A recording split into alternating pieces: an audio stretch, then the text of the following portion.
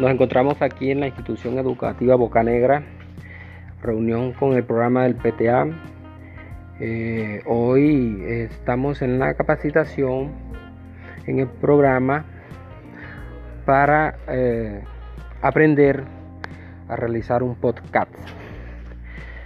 Es bastante importante para desarrollar clases a través de este medio.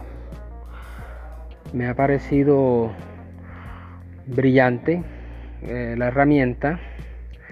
Estamos aprovechando al máximo esta oportunidad para poder avanzar en tecnología.